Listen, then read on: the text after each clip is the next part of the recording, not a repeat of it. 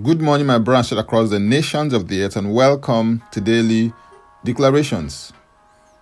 Our declaration is from Job 36 and verse 11, and it reads, "If they obey and serve him, they shall spend their days in prosperity and their years in pleasures." The words in this text of scripture are the words of Elihu, the youngest of Job's friends, that came to offer him their perspective on the reasons behind his calamity and predicament. I believe that Elihu was speaking from a place of conviction, observation, and experience. In a general sense, people are bound in one area or the other in their lives, largely due to ignorance and disobedience. Hosea 4:6a declares, "My people are destroyed for lack of knowledge."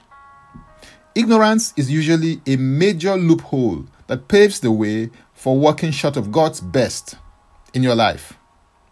After you become conscious and aware of what the Lord's will is, disobedience, either in the form of no obedience at all or partial obedience, tends to account for a large chunk of why people walk, function, and operate in measures less than God's best for their lives. Prosperity in any area of your life is the will of God for you. The Lord is interested in your prosperity, so much so that he delights in it. Psalm 36 verse 27 declares, "Let them shout for joy and be glad, who favor my righteous cause. And let them say continually, let the Lord be magnified, who has pleasure in the prosperity of his servant." The Lord is pleased when you prosper in your life. To prosper is to do well, to thrive, to flourish, to blossom, and to become successful at what you do. When it is considered in the context of your mission and vision concerning your destiny, prosperity is having and using God's provision in your life to fulfill his mission and vision for your life. If you follow God's prescription, you will find God's provision for your mission and vision in life and destiny. Prosperity is the output that you harvest in the present and the future based on the inputs that you had sown in the past. In order to prosper in any area of your life, you must sow in or towards that particular area. Genesis 26 verse 12 and 13 declares, "Then Isaac sowed in that land and reaped in the same year 100-fold, and the Lord blessed him. The man began to prosper and continued prospering until he became very prosperous." When it comes to sowing, you must sow with regards to your time, treasures, and talents.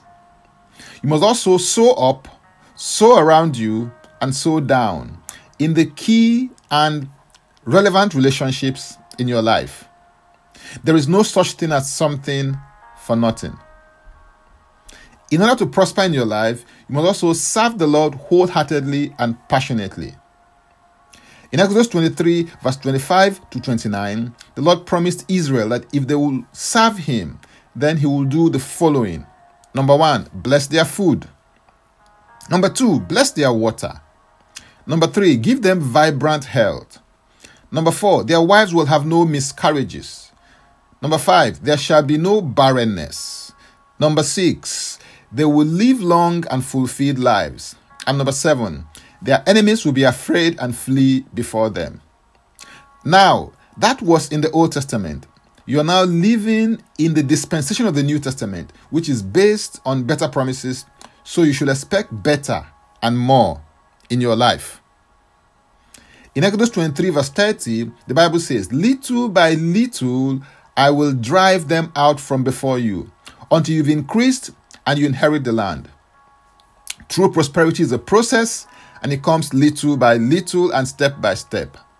This is the key to an enduring and sustainable dimension of prosperity in your life.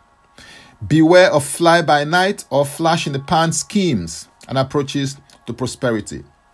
Biblical prosperity is both gradual and generational. As you resolve in your heart to obey and serve the Lord truly with and from your heart, you will spend your days in prosperity and your years in pleasures. Hallelujah. If you're interested in receiving tremendous value from my other inspiring, insightful, and empowering sources, then subscribe my Linktree account, Francis Ubeyeku. And Francis Ubeyeku is a single word. Simply click the link and it will take you there.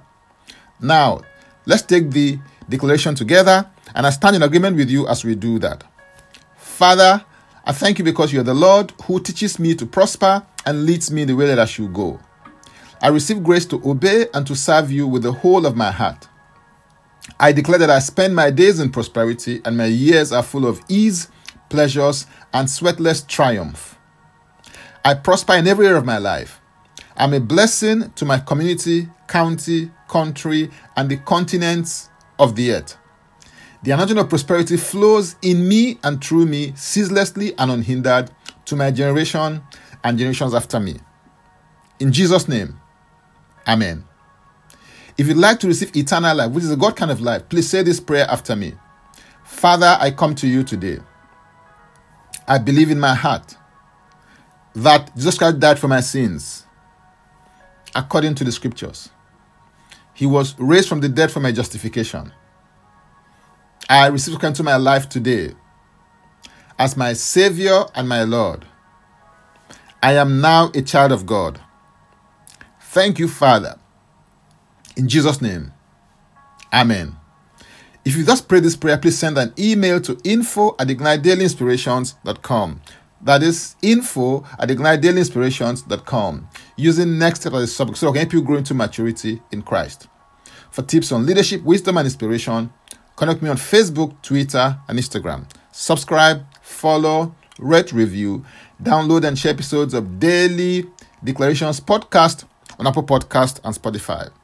Before I come your way again, I want to pray for you and bless you. May the Lord bless you. May the Lord keep you. May the Lord make his face to shine upon you and be gracious unto you. May he lift up his countenance upon you and may he give you peace. In Jesus' name, amen. I am Francis Ubeyeku. Bye for now and God bless. Jesus Christ is Lord.